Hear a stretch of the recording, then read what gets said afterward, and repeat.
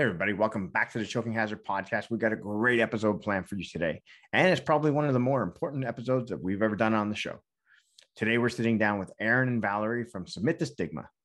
Submit the Stigma is a nonprofit organization and awareness campaign within the jiu-jitsu community that promotes the education, discussion, and support for mental illness and those who are affected by it. So if you know anybody who might want to have a little bit more education or need some more education for yourself, this is a great episode planned for you today. Before we get started, don't forget to like and subscribe to our YouTube channel. If you're looking for more guests, athletes, coaches, much more discussion, don't forget to like and subscribe. We appreciate your support and we want to keep driving more content towards you guys. Today's episode has been sponsored by Spirit Leaf Waterdown, located at 64 Hamilton Street North in Waterdown, Ontario. If you're looking for Canada's top cannabis brand, look no further than Alex and his crew at Spirit Leaf Waterdown. If you're looking for CBD, THC, all sorts of different products, they're going to be able to help you out with the widest range in Canada as far as selection goes. Just remember to like them on Instagram and us on Instagram, and you're going to save money every time you shop there. Thanks, everybody, for watching. Hope you enjoy the episode. Don't forget to like and subscribe, and we'll see you soon on the mats. Have a good one. All right. Welcome back, everybody, to the Choking Hazard Podcast. We have a great guest here today. Today we have Valerie and wow. See, I already told you you're going to fuck this up. It's totally left up, right? So anyways, we have Aaron and Valerie from Submit the Stigma. We're truly honored to have them as guests today on the show because we want to talk about a lot of important topics, but we're also going to have a good time in our conversation today. So girls, thank you very much for joining the show today. Thank you. Yeah, thanks for having us. We're very excited. Awesome. So we've been trying to get this podcast together for a little bit. It's been obviously everybody's been all over the place, whether we've been training, shut down and lockdown. So everybody's kind of scattered, but finally we're able to get this together today to kind of talk about a bunch of different things. So let's first, how has training just in general been going for everybody? Because I mean, everybody who had lockdowns, you are living in LA, so you have a little bit different situation. How have things been going, both of you guys? For me, whenever I'm in LA, I pretty much just train kickboxing. So I train at Dynamics MMA. So I mostly just do kickboxing, and we do have jiu-jitsu at the gym and whatnot. We were closed. We had another location that it was just outside, but that was more along the lines of 2020. And then by last year, we had kind of been able to open up a little more. So it's been okay. And I know with Niagara, whenever I go train there, I train at Pasador, BJJ, and,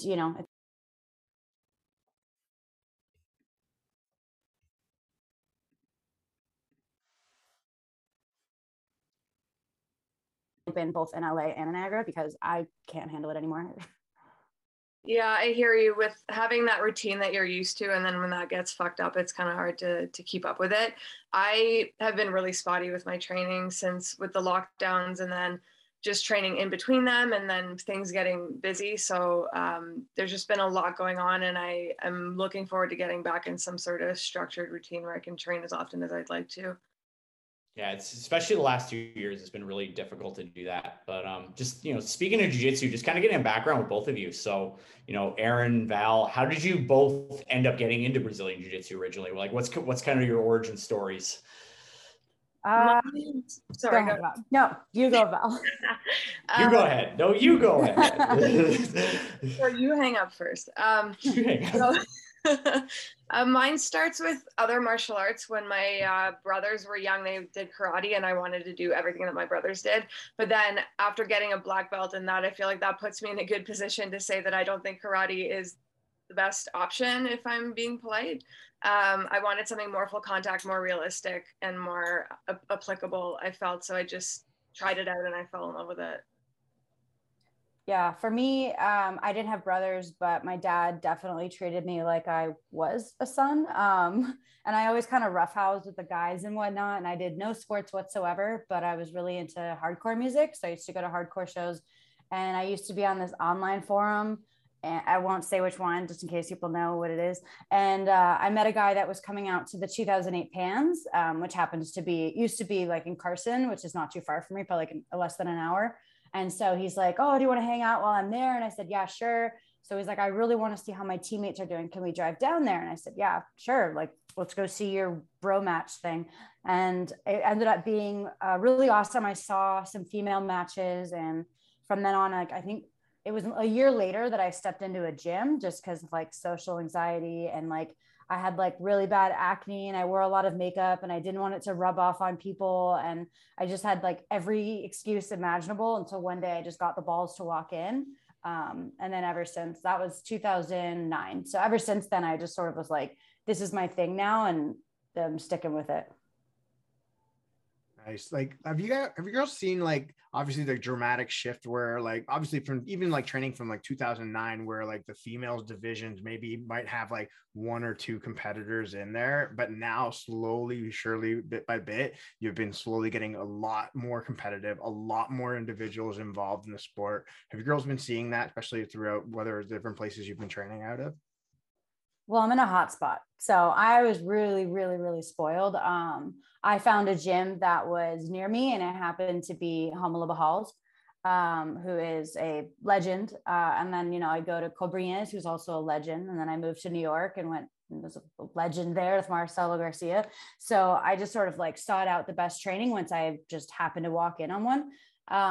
But I had no females in my gym, and I remember just trying to train around and trying to find like more girls to roll with. But I think it made me more tough on the long run. There are like, when I went to the Pans in 2008, when I first saw it, it was a brown and black belt. So it was mixed, you know, and it's still mixed actually for Abu Dhabi. They still mix brown and black belts. However, I mean, nowadays, you know, IBJJF, all those main tournaments, they have huge numbers for both brown and black belt, purple, blue. They added masters. I think it was like 2013, I want to say, that they added masters, maybe 2012. And I think that like, oh, it wouldn't happen. Like the divisions wouldn't fill up. And it's like, okay, build it. And then you'll find out that half the women, the adult, were actually the age of Masters 1, Masters 2. They just didn't have an option. And so then they gave them that option. And there's so many camps. Shamako has Girls and Geese, which is a huge encampment that they do, which is usually a one-day thing. But even so, I just did last weekend in Portland. We had the first Nogi Summit, all female. I think they've been running it for like 7 years, and I was one of the instructors. So it was really awesome. So, I mean, there's still like a lot of firsts happening, but it's definitely like a female area now. There's a huge growing group of women, and it's not because there's women's classes and that they're going to only train with each other. There is obviously a good outlet like for women's classes, but just for women to walk into a gym and feel comfortable, I feel like that's really common now. Yeah. Go ahead. Sorry, I just want to say that I completely agree. When I first competed, my first tournament ever, 6 months into white belt, I was against a black belt because it was just one division for all the women. I'm sorry. No, if you see the video, it is so ridiculous. And of course I'm like, okay, pull guard. Okay, grips. I'm gonna pull guard. And then I feel like what happened is I pulled guard with either one grip or one grip that wasn't even that good, because she ended up in mount in like 0.7 seconds. And it was atrocious, but I went for it, and that's what you had to do back then. But it's definitely improving hugely, and there's really big names that are great proponents and advocates for women in the sport. And you don't have to deal with being a white belt and then having a black belt be rude to you on top of it about how you lost. So Wow. Good times. Yeah, that was a really fun time.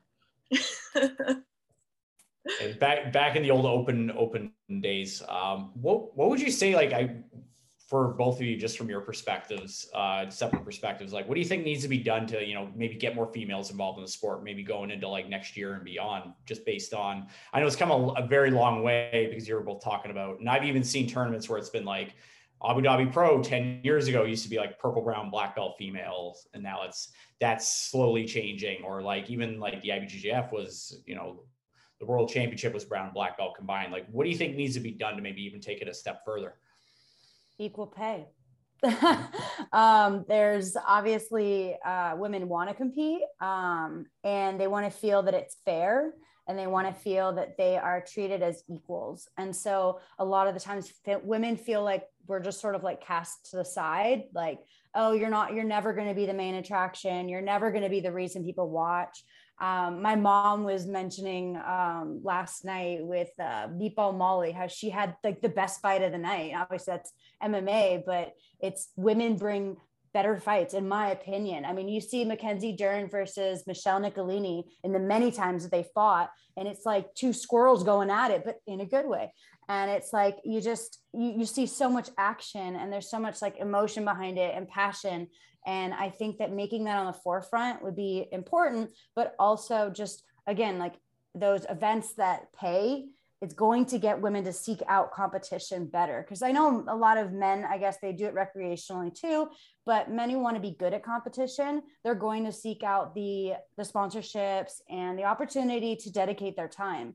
And their time needs to be paid for, and it needs to be appreciated and respected. And so I think that women are almost there, but not quite. And so I think just having more equal opportunity, and the IBJJF will probably never do that. And I'm very comfortable saying that. They don't really give a shit. And I think Abu Dhabi might, maybe, but probably not, because the pay is never going to be the same as men, because they don't equate the women's matches as, I guess, as important as men's matches. So I think money talks, and I didn't get into this for money, and a lot of people don't, but you need money to be able to train and dedicate your time to that, to be able to compete at the highest level. Yeah, no, it's so true, because like, even like, as you were mentioning, like the fights from even from last night, and like fights previously before, you would see female divisions just go at it and put on way more entertaining fights, because, and again, I don't know if it's something where they're trying to prove something more, but especially when you look at like the UFC, for example, where Dana White didn't even want to entertain a women's division, like call it like even 6-7 years ago, where now it's almost one of the, again, you had Amanda Nunes, who was like the top of the division, the GOAT, basically in that division, cleaning up house, and that was, everybody was rooting around her. And then you had obviously Ronda Rousey before, Gino Carano before, and you had all these other athletes. But like you said, money speaks. So like it's almost like women's grappling needs to find that next, and I don't want to say like Gordon Ryan, or that next figure that's going to put that over the edge. I don't know who that is, but maybe that person's not out there yet, but I think eventually it will come down the road. True. So it should be interesting. But I actually, especially when we looked at more like, obviously the pandemic, it's always had its effects on everybody. And we talk about mental health as a big issue throughout this entire thing. And you girls have something called Submit the Stigma. So I really kind of want to talk to you what that program is, and, you know, where did that even come from? Where did it begin? What's kind of the uproot story of that? I'll start because I created it, but Val has definitely made it what it is today. I suffered a loss. My dad died by suicide in 2015. And so I had always kind of put my life out there on the interwebs, and just being a competitor. I mean, I had a blog ever since I was a white belt. So I always felt that, because I knew that I was sort of, I'm not a pioneer, of course, but I felt like since I was in it for the long haul, and I wanted to push and be more nonconformist and really push for equality, even in the beginning, I knew that my efforts at putting my own experiences out there were going to get women to be involved in that. So women were going to see and go, oh, cool. Like, so it's not just these like butch athletic girls. Like, I was in Girl Scouts for 15 years. I did nothing else, nothing physical, nothing, like I never worked out, anything. So when I found jiu-jitsu, I was very non-athletic. And so that was my viewpoint. And then I definitely struggled with my own mental health. I didn't get diagnosed until I had started training jiu-jitsu. So I grew up with undiagnosed ADHD, which I suffered, a lot from that. And just being misunderstood and not even, understanding myself, and generalized anxiety disorder, depression. And so high school was really fun for me. I didn't have a place. I didn't have a group. I had nothing. Like I had maybe hardcore shows. And again, that's a very male dominated area. So it was just like, I'd go in the mosh pit and like scream my lungs out just like everyone else, but it was not kind either. And so jiu-jitsu kind of gave me that empowerment. It gave me that leverage literally, right, to use my body in a way that I didn't think I could, and to be training with men on top of that, and to like be choking men and dominating them. It felt really good. And just to go out there and compete and be, a force just in general in life. So that kind of transferred over to me finding help for myself, because you can't lie on the mats. Whatever you are is going to come out, right? So all of my anxiety came out, all of my ADHD came out, all my depressive thoughts, suicidal ideations, those types of things. Like I definitely battled those. And when you're fighting, and especially when you put the pressure on yourself to compete, that was really huge too. Because if I lost, it was like I was all or nothing. So putting all my eggs in one basket was really, really difficult if I lost, because I'm like, this is all that I do. I gave my best and it wasn't good enough. So a lot of things came to the surface. So when my dad died in 2015, I ended up later that year, I put a sign on the podium. I brought up a sign that said hashtag submit the stigma of mental illness. And I don't even remember how it came up. I just like submit the stigma. It just made sense because my dad would not get help because of the stigma. A lot of people don't get help because of the stigma. Women don't do jujitsu because of the stigma, right? And how they have to be masculine, right? Their femininity is questioned. So all of these things sort of just combined. And I was working for Gracie Mag at the time. And so it was really important for me that, being already like a reporter, a voice, all of those things to make it heard. And so I had a lot of outlets due to my connections, and I was able to put forth this campaign. And then I ended up making it a 503c nonprofit in the US, which you guys are probably like, what is that in Canada? But it's full nonprofit, and I'll let Val kind of take it from here, because I really started it and I found people to support me, but it's Val that really made it what it is now with her expertise and experience. Thanks. I just really appreciate that we've been able to work together on it, and I'm glad that you're happy with where it's going. I essentially, the way I like to start this story is that I ran into a teammate that I had from when I used to live in Montreal at a tournament, and I hadn't seen her in a long time, and we started talking, and she asked me, "How are you?" And fuck it, I decided to be honest. I said, "I'm not good. Things are just not good. I'm not doing well." And we talked about that for a little bit. I shared some of my mental health challenges with her, and she goes, "Hey, I know this girl. She holds signs." I know what. Hold on. I know what can help you. Signs. The signs. I'm like, all right. So, okay. And then she elaborated and she told me about Erin and the sign that she would hold up on the podium, and was like, "You got to talk to this girl." So I sent her an email. Pretty sure just the first one even had my whole life story. If you can, yeah. It was a novel. It really was. And then we started exchanging emails back and forth, and we just kind of clicked. And then not too long after, I started being more like officially, I guess, involved, right? I really wanted to help. I wanted to be part of it in any way. And then I got the opportunity when it was Nogi Pans to go to the Submit the Stigma seminar at Marcelo's. That was the following day, right? Yes. Yeah. And that's when Erin and I met in person for the first time. Actually, we met at Nogi Pans the day prior. She ran up to me, said, "Hey, I missed you," gave me a hug, like, "Nice to meet you," and ran off and like, "I'll see you tomorrow." And I was like, was that tornado that just attacked me? That was Erin Hurley, I guess. And then I got to meet her the next day. And yeah, just from there, I started helping more and more. One day I was like, "Yo, can I make an Instagram account?" And Erin's like, "Yeah, I probably wouldn't keep up with it, so go for it, like, do your thing."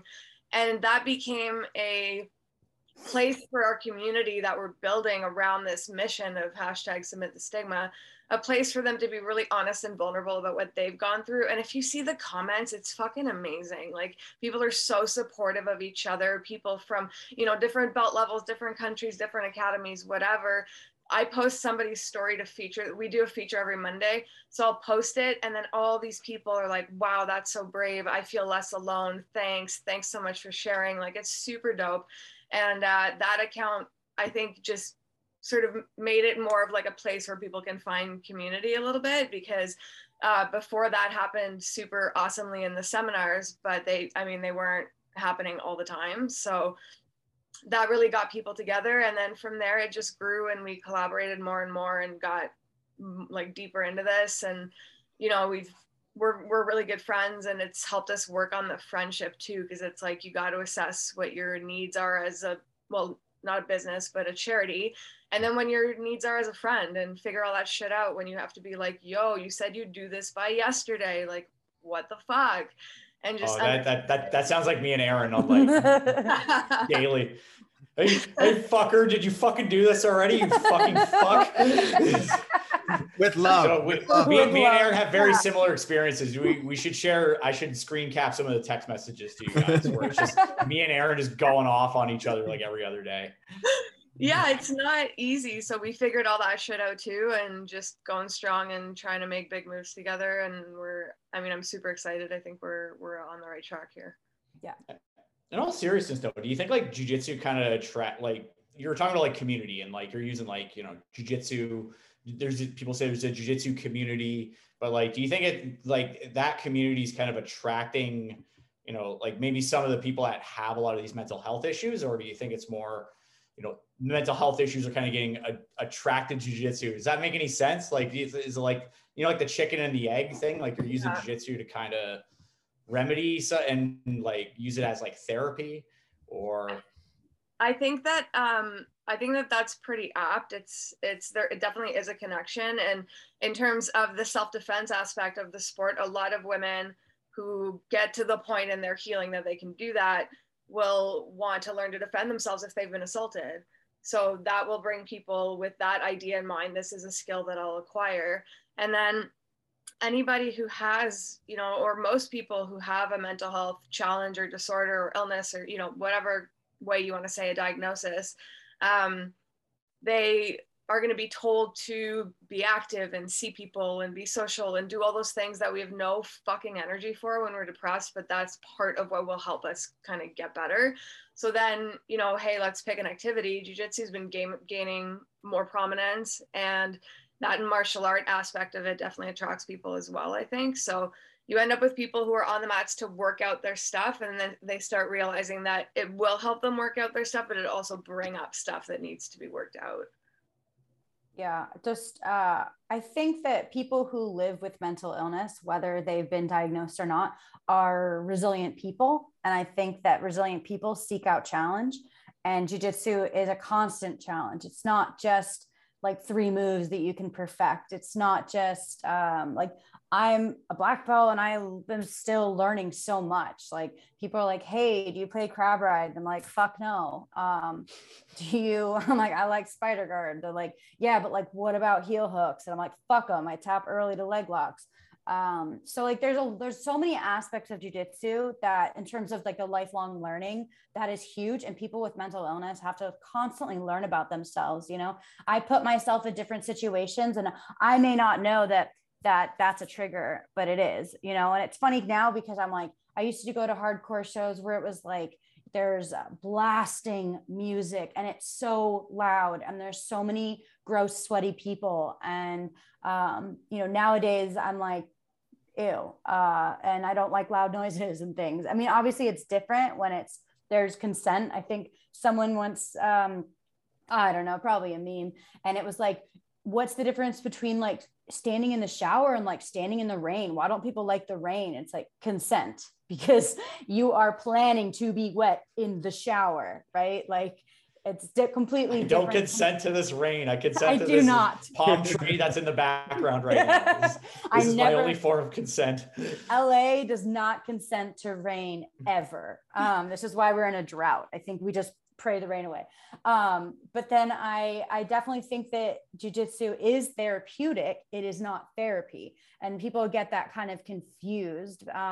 So, you know, therapeutic means you have a social support system. There are goals that you can achieve, big and small. There are challenges to overcome that are measurable, that there is something to constantly seek out. So whenever I teach my seminars, I always obviously teach like the jiu-jitsu portion. And then I always kind of give this speech about Submit the Stigma, about checking up on your training partners, because there's a lot of people who have consistent training partners. And when you see someone, if Val and I train together and I'm usually with her, you know, like Monday, Wednesday, Friday nights, and she's not there and didn't give me a heads up, I'm going to wonder, bitch, where are you? Like, I need my training partner. You know, I don't like going with other people. Like, I like drilling with you. And it can come from different ways. It could be like, hey, fucker, right? Or it could be like, hey, I'm so worried about you. I didn't see you in class. Is everything okay? So it can be so many different levels, but check up on your training partners. And even if it's selfish, even if it's like, I need someone to armbar the shit out of, right? But at the same token, you wouldn't armbar your training partner to the point where their arm's going to like crack in half, right? Because you want them to train another day. You want them to get better so they can make you better, but you also don't want to put them out. And so, you know, you care about people because you don't want to shit on them, and you want them to be there for you, and you want that to be like reciprocated. So there's a lot that goes hand in hand. And I think my original goal for Submit the Stigma was to try to get psychologists and therapists to recommend jiu-jitsu gyms and kind of create this alliance between the professional help and the jiu-jitsu, because like I said, like, it's not therapy, but it's a great way to get into therapy. It's therapeutic. It works hand in hand. And I will always say that professional help is the best option. And, you know, your training partners aren't your therapist, and your jiu-jitsu coach is not your daddy. There's a lot of things that happen there, especially with old school thinking of like, this is my master, right? And, oh, I have to do this and I have to do that. And because if I want to get good at jiu-jitsu, they said that I've got to hop on one foot and tap my nose. So I'm going to do it. Things like that. So there's a lot of things that could go wrong in jiu-jitsu in terms of the psychological aspect, but they're amazing, amazing, amazing qualities. So there's a blend, but professional help is always going to be the best option. Yeah, you made a very good distinction where you talk about therapy and therapeutic being two completely different things. Mm-hmm. And especially as you're kind of relating it back to, again, the old school mentality of old professors demanding certain things from students, and obviously running into these other issues. Because we just had Rob from McDojo Life on recently for an episode, and we talked about that whole culty atmosphere that has been created through, and again, not just jiu-jitsu, but other martial arts, and it becomes these danger cesspools, basically, right? And so that's basically what it is. Yeah. But when did you kind of like realize, or like that idea, like therapy and therapeutic are two completely different things? Was that something that you kind of like had to learn or like explain and go through the trials and error, or? Oh my God, yes. Okay, let's put it this way. I still am learning to not idolize people. When I started working for Gracie Mag, that was an opportunity to learn that like our idols in jiu-jitsu are not good people. A lot of them, having to interview them, being around them, whatnot. They're great on the mats, but that doesn't make them good people. And I've always tried to make that distinction. Are there great people in jiu-jitsu? Fuck yeah, of course. But a lot of the dudes that have gotten to the top, like, are not great people. And yet we idolize them as both. Like, they're this great human being, and they probably, you know, save children and kittens from fires when they're not training. And that's just not the case. And even in my black belt speech, Cobrinha gave me my black belt, and that was super, it wasn't super fresh, but it was 2 years after my dad died. And I definitely did the daddy thing. I said, you know, like, I don't have a dad. And you kind of took that place, and I've always wanted to make you proud. And that was a mistake. That was definitely a mistake on my behalf, because who gives a fuck what he thinks about me as a human being? I should only be there for the jiu-jitsu, and I can learn lessons from him, right, that I can apply to life. But I needed to keep that separate. And only now have I learned how to do that with my coach, Anthony Hardonk at Dynamics. And he understands that too. And I was very, very influenced by the rankings going through. I always say that when I say, like, when I was a blue belt, or, you know, obviously I was younger, but I say when I grew up in jiu-jitsu. I'm a really like late bloomer. I found jiu-jitsu at 19, 20, but I'm still like learning so much. And I used jiu-jitsu to learn about myself because nothing else gave me that opportunity. Like I said, I wasn't in sports. I wasn't in all these other situations that other kids were able to learn about themselves. Like, what are their strengths? What are their weaknesses? What are their flaws? What are they good at? And I just never knew that until I found jiu-jitsu. And one of the first questions I asked Hamala when he was like, oh yeah, you're so flexible. And I'm like, does that mean I'm going to be good at jiu-jitsu? And he's like, I don't know, like if you want to be, you know, like what kind of question is that? And so I'm always looking for validation and things like that. And so yeah, if in the wrong hands, jiu-jitsu can definitely be not good for your mental health, but it is empowering. And the actual jiu-jitsu part, not necessarily the community needs a lot of work, which is why Submit the Stigma exists. It's not just a bunch of bros. It shouldn't be, you know, but I definitely went through a lot, but it was the jiu-jitsu that helped me learn. That was like the catalyst for my therapy. That was the platform, the outlet, all of those ideas of where I could find where I was strong, where I was weak, all of those things. I mean, that works for everybody, but for me, especially not knowing that I had these issues until I was like later in life, like they all kind of just like combined. Jiu-jitsu and mental health. You mentioned something. Sorry, go ahead. No, I was just going to say, I can see where you're coming from, because I think that jiu-jitsu is kind of what prepared me to be open to therapy and sort of, you know, I'm putting myself in physically vulnerable situations all the time. And then I'm making a close-knit group of friends because I had some great people at that gym.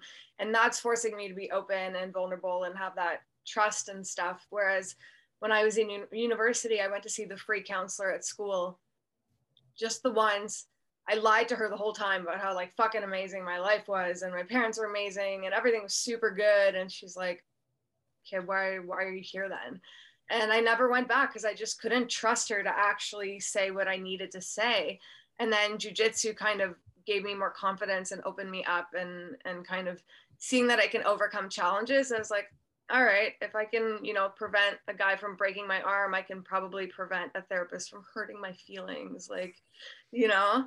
So it was just kind of like like you say, like the catalyst, like Aaron said, you know, the sort of thing that led up to being in the right place for that therapy to happen. Nice. So you mentioned something very important I want to ask you about and just touch on a little bit more. Like you said, you went to your counselor, you're like, hey, like everything's cool and everything, but like you maybe had something underlying like going on, like maybe from your standpoint, but from your standpoint, but also maybe from other standpoints. Why do you think there's like a big why do you think there's such a big barrier for, you know, a lot of people that maybe it's very difficult for them to talk about a lot of these things? Like what advice would you give to somebody who maybe they have, you know, some underlying like mental health issues?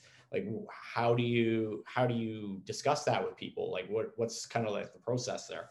Yeah, it's really there's a lot of reasons that would make somebody closed off and just tell a whole bunch of fucking lies like I did, and just not trust them for so many reasons. I mean, for me, it was that I just wasn't comfortable being vulnerable.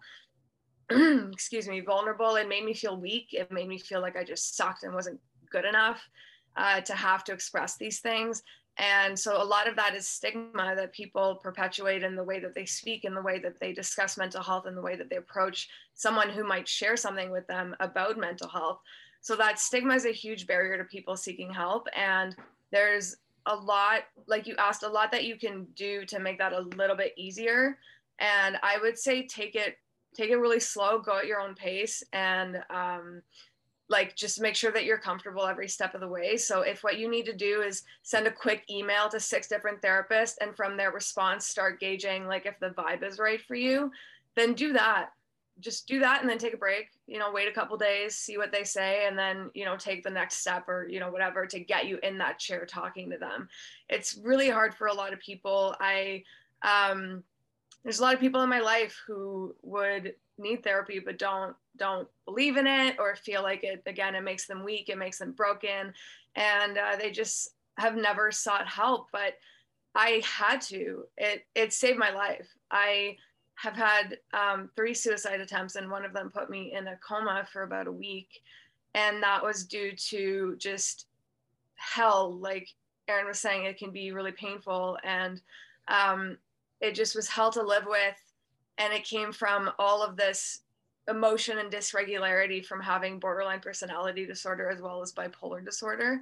So I experienced highs sometimes. Sure, yeah, that felt fucking awesome. That was super good. But then I would crash, and the depressive part of the cycle has always been much longer for me. So that's what was essentially nearly lethal for me.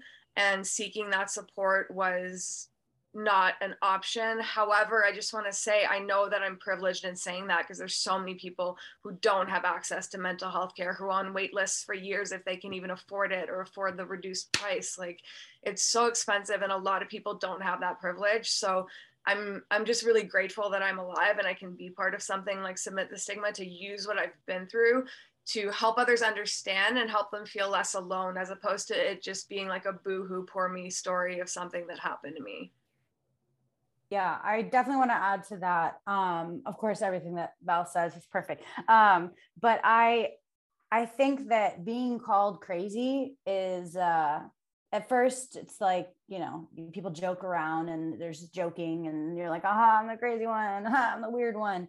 But when you don't feel like you're enough, and I think a lot of things stem from that, like when someone says that you're not enough of something, it doesn't even matter what it is. You're not strong enough. You're not smart enough. You're not brave enough. You're not courageous enough. You're just making excuses. You just like talking a lot. You just like hearing the sound of your own voice. You know, there's all these things that people say that they don't realize can add up and hurt. And how am I supposed to believe that some counselor, some therapist, some person who I'm paying to listen to me, a lot of money, especially in the US, most of it's going to be out of pocket, at least 150, 200 bucks an hour. And it's how am I supposed to believe that person gives a shit about me to even care? And so I always found that talking about it, right? Like you end the stigma by normalizing it. How do we normalize it? Well, I talk about my experiences. Val talking about her experiences is huge. Me talking about my experiences is huge. And I've gotten to the point where I don't give a shit if I'm crazy. I'm fucking crazy. I'm fucking crazy. And that's cool, because I get to do really cool shit because of that. I get to teach seminars all around the world because I'm fucking crazy. You know, I've won tournaments and I've won gold at major tournaments at black belt because I'm fucking crazy. If that's what crazy means, then I don't mind. And being weird, and it also comes down to being authentic. And when you don't even know yourself, like, that's the thing. I always believe what other people said about me because I had no idea who I was or what I wanted, or I felt like it changed with my mood. And so it's very hard to say, like, you stand up for yourself and say, no, this is what I like because this is what I like, or this is what I do because this is what I want to do. And it's hard to do that when people are constantly judging.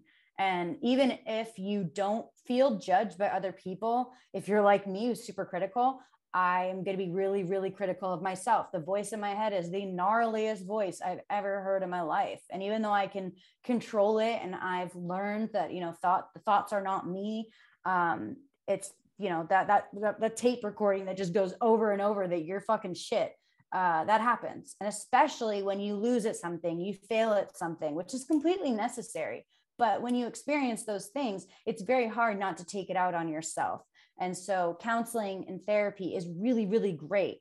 But there are really shit counselors out there. There are really shit therapists out there. And for the US healthcare system, if you don't have any medical healthcare, like, you're fucked.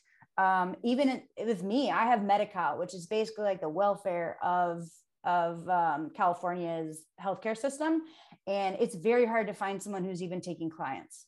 Mm-hmm. So you have to get a referral from your primary, and it's real easy to get a psychiatrist. And I am so lucky that I know that I take 40 milligrams of fluoxetine every day, that I have 300 milligrams of gabapentin, and I can go to a new doctor and just tell him to write me that prescription. And I don't have to worry about not knowing what works for me. And I'm really grateful that I know that, because if I had to go and switch doctors and find another psychiatrist who I'm probably paying out the ass for through my insurance, they probably don't care too much. So also being your own advocate That's really hard to do, really, really hard.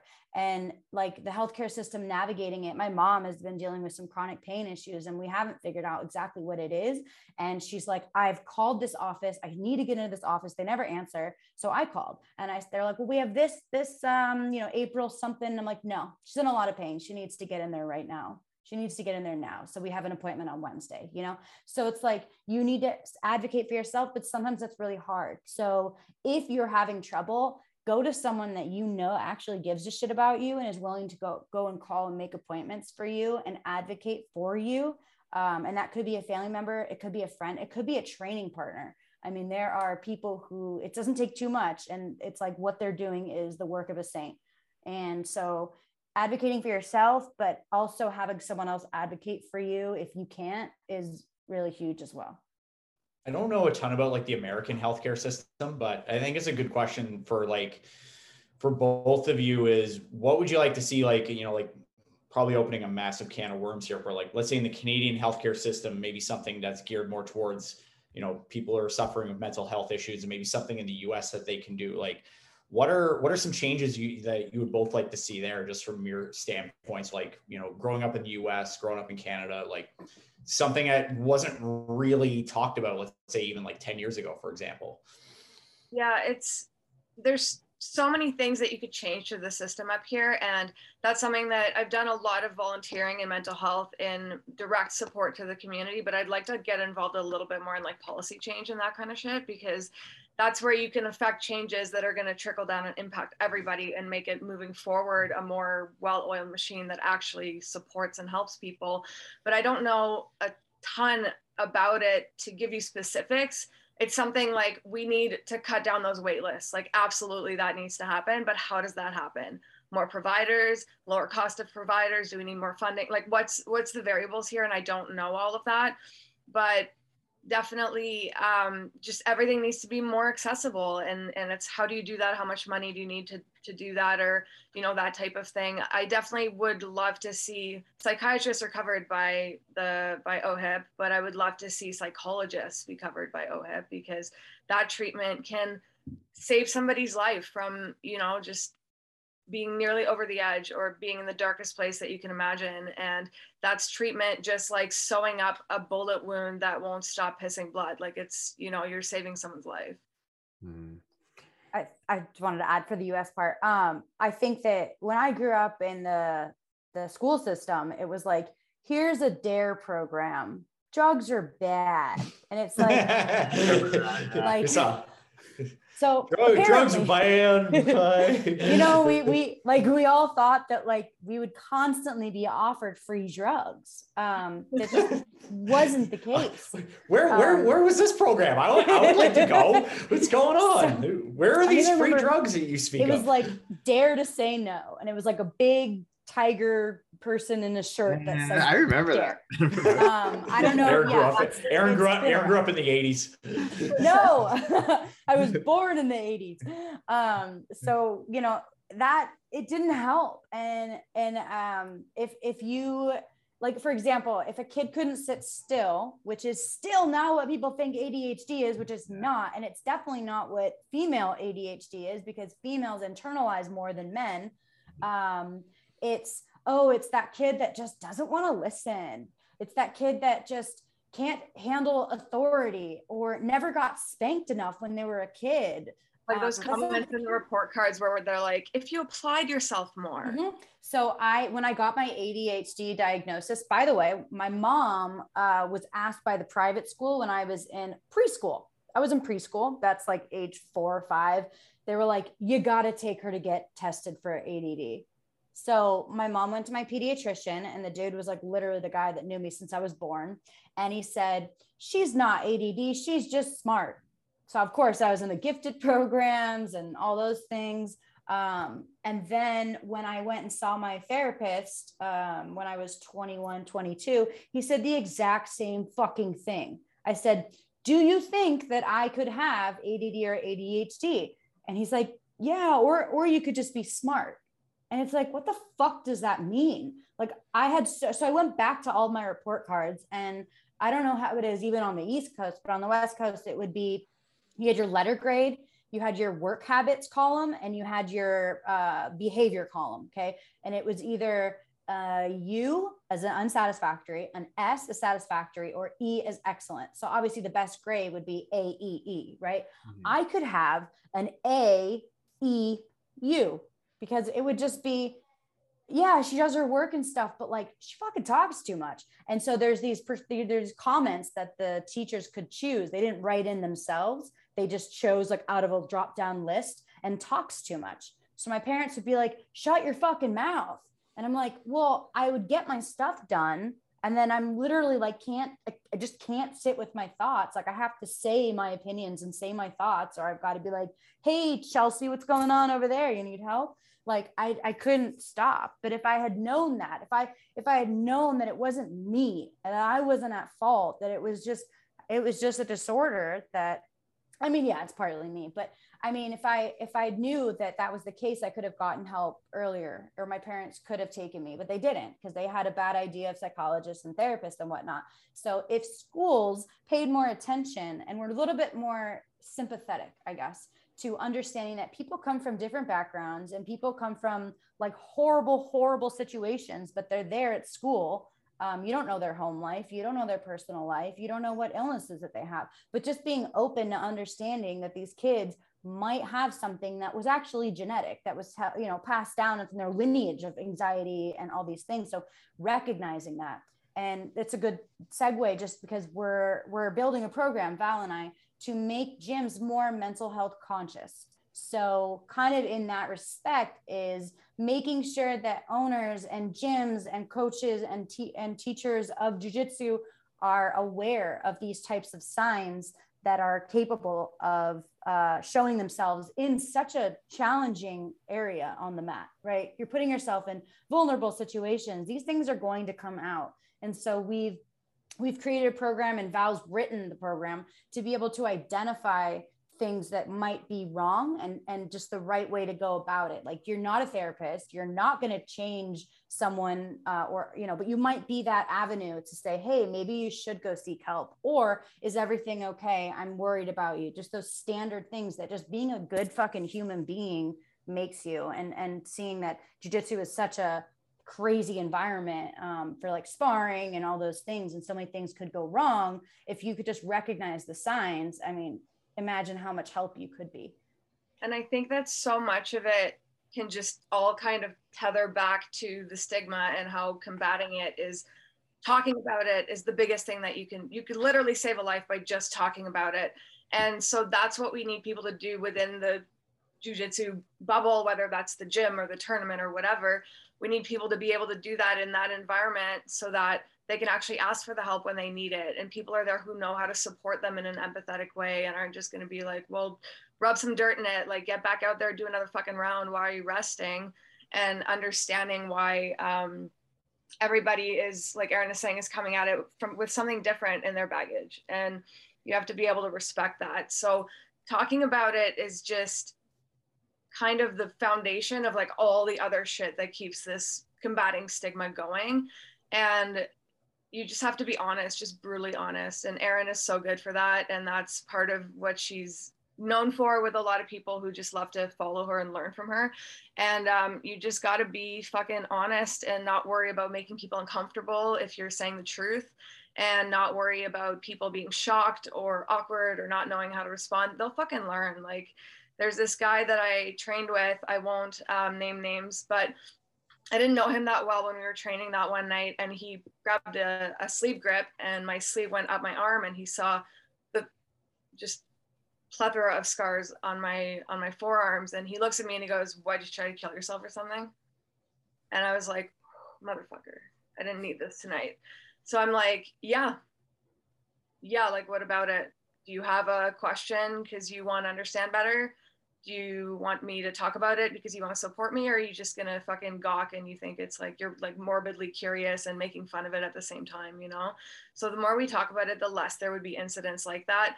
Because if that's the type of training partner I knew I had, would I ever fucking go to that guy if I'm like, yo, I'm really not feeling good, I think I need to see a psychiatrist? No fucking way. That's not the guy I would talk to.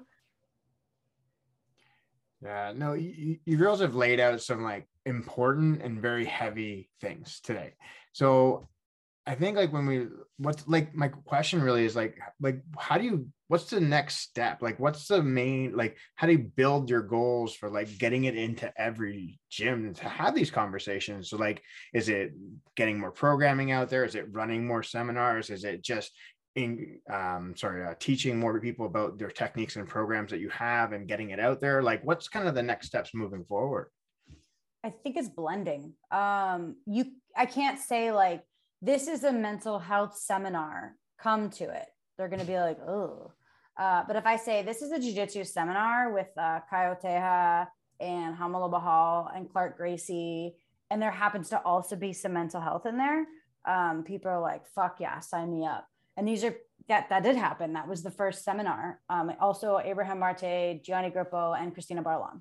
So it was this huge lineup, and people came because they wanted to learn from them. And I also had a representative from the National Alliance on Mental Illness kind of speak about mental illness and why they were there and why they existed. And so I just think that it's making it cool because unfortunately in a lot of things in the jiu-jitsu community, the things that get popular are the douchebags and the machismo and the assholes and the people who flaunt and all those things that are the opposite of what good mental health is, or what we could say is mental wellness. Those people are the ones that need to go to fucking therapy. I won't name names, but I imagine you actually thought about some people in your head when I said that.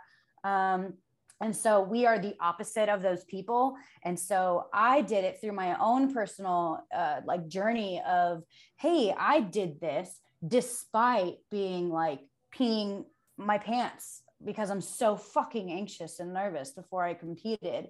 I, accomplished this despite having lack of focus and, having depressive episodes because I wasn't training as much as I thought I should. And so by living my truth, I've been able to sort of get in through people's heads and being like, okay, so even though I have this condition, it's not a limitation.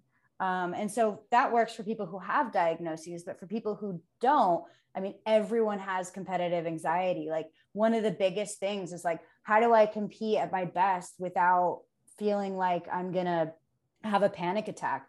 Because there's so much pressure. There's so much like, and at first it's not that bad because you think, all right, well, what if my teammates disown me? And it's kind of easy to see if they don't, you lose. And they're like, dude, yeah, that was awesome. You'll get out there, because yeah, you have supportive people in your gym, but then you get up to like blue belt and you're like, okay, well, maybe I should win because I'm like a seasoned blue belt. Then you get to purple belt. And it's like, I should know my shit by now. Then brown belt, now get to black belt. And there's no like, can we do the beginner black belt division? No, you just get thrown to the wolves. And if you've been consistently high level at each belt level, and then you jump in a black belt, they're expecting you to do well. You expect yourself to do well. Your training partners, your coaches expect you to do well. But if you shit the bed because you're nervous, you're fucked. Like you're never going to live up to your potential. And I've had to face that a lot as a jiu-jitsu black belt and just as a competitor in general. And so a lot of people feel those things. And so I think that it's important because I mean, people knowing that I can still accomplish things despite, I mean, that's everything. So what we've been wanting to do is getting more of those bigger names to come out and tell their story, just as we've had these, quote unquote, nobodies, which is what I used to call people who didn't compete because I was a snob. I think that getting those stories out and showing people that like you can be vulnerable and you can be super tough and super badass and super strong at the same time, that vulnerability is strength.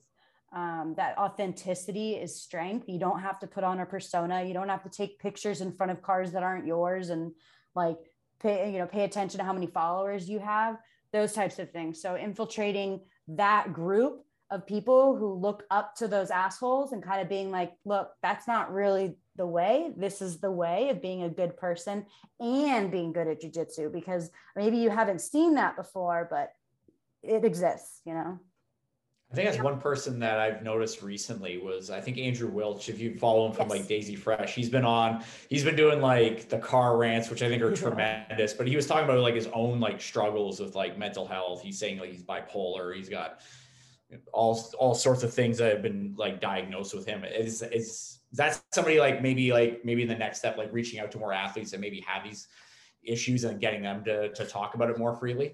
I reached out to him actually. And I think I came at it of like, almost like I'm some random person and can you like write your life story for me? I didn't really like get to know him. He was actually supposed to come out to LA to train at one of their affiliates out here like this week, but he had to cancel. So I was going to sort of just like creep up and like get to know him that way.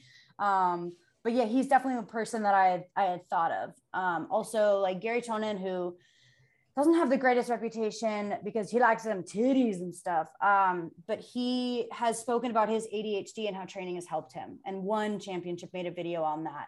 And so he's obviously willing to speak about that. And whether you agree or not, ADHD is a mental health disorder. And so people don't like to think of it as that because they're like, no, like we're all a little ADHD, you know?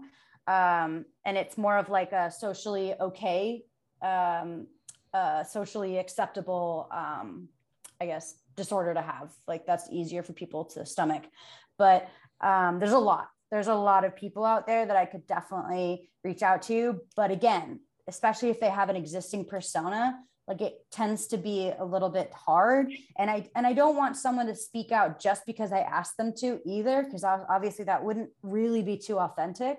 But the Musumeci's Tammy has written wonderful things about her depression and anxiety as well years ago for Gracie Mag. So, I mean, there are people out there. I just need to find them. No, like what you mentioned, like it's all about them being authentic and bringing the real them rather than this fake show of, okay, I'm just going to do this because of X, right? And I think that's important too. And it's finding the right individuals to create, like, push that message for you more than anything, because this is the thing that you've been talking about for so long. And again, is you want the right individuals, you want authenticity, you want honesty, you want all the things that are heavy with those individuals and what they're going to bring, because that's what the impact's going to be. Exactly. I think that you can also pull that out of someone, because I'm sure there's a ton of people out there that if we were to be the platform that helps them learn the words and the language to talk about what's going on with them, or just to be like, oh, hey, that shit that I feel when XYZ happens, that's a mental health concern. Like, I didn't know that. And having the language and the education to know that that's a thing that exists. It's not your fault. It happens to other people. In some cases, there's names for it when you get a diagnosis. And it's not that you're a broken, horrible person and you got to, fucking try harder. It's just that something is literally going on with you. And sometimes we don't have the words to express that. So providing them with that education in a way that shows, even if you have to show like the benefits of being more mental health conscious and leaving behind that sort of macho persona, if if that feels like the move that's going to get them more followers or whatever, like I don't fucking care why you do it. Eventually, if you do it enough, you'll start realizing that that's, like Erin is saying, that's how you're a good person, and it'll like grow on you. So some people just need to be educated a little bit.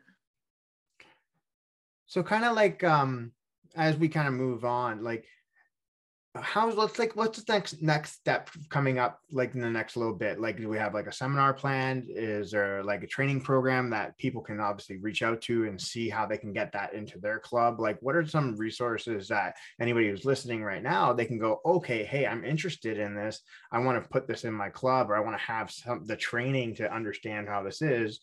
What can they do next? I would say definitely start by subscribing on our website to get the newsletters as we continue to roll out, programs. And if there are events that will be happening, that's all going to be on there. I think we definitely are both excited to have in-person events back and try to get a few of those set up. We also have an ambassador program. So the ambassadors that we've accepted onto our team, part of what their responsibility is doing one event per year So there's going to be those coming up now that we've set up that program. And just keeping in touch. People can reach out. There's Erin at submitthestigma.org and Valerie at submitthestigma.org, and the Instagram and the Facebook. And, there's just a lot of ways to get in touch with us. And we're always happy to, you're not going to get an automated reply. Like, we're always happy to chat and let you know what's up and what might be a good fit for you and get you whatever information you need. Yeah. I mean, even my personal account, on my Instagram, like, people have reached out to me. Now that I'm teaching seminars again, I can, like I said, like, I always end my seminars with sort of like hey, look at your training partners and really connect with them, or just look out for them, because that's the easiest way to implement it. Like, those small, tiny steps, things that people are technically already doing, but not realizing that that's actually mental health related. And just getting the idea that mental wellness is equal to physical wellness. And I know there's a lot of guys that don't go to the doctor because they're like, I don't want to be told that I have to take time off the mats because I'm not going to do it anyways. And so that is also a barrier too, like getting your competitors to actually go to like urgent care or to go to the doctor to be like, yo, like, you should probably get that checked out because you might need surgery. They're like, no, I'll just wait till it rips and like just compete without an ACL. Like, those are things that people do. And so imagine being like, hey, you're sad, you should probably talk to someone. They're like, fuck off.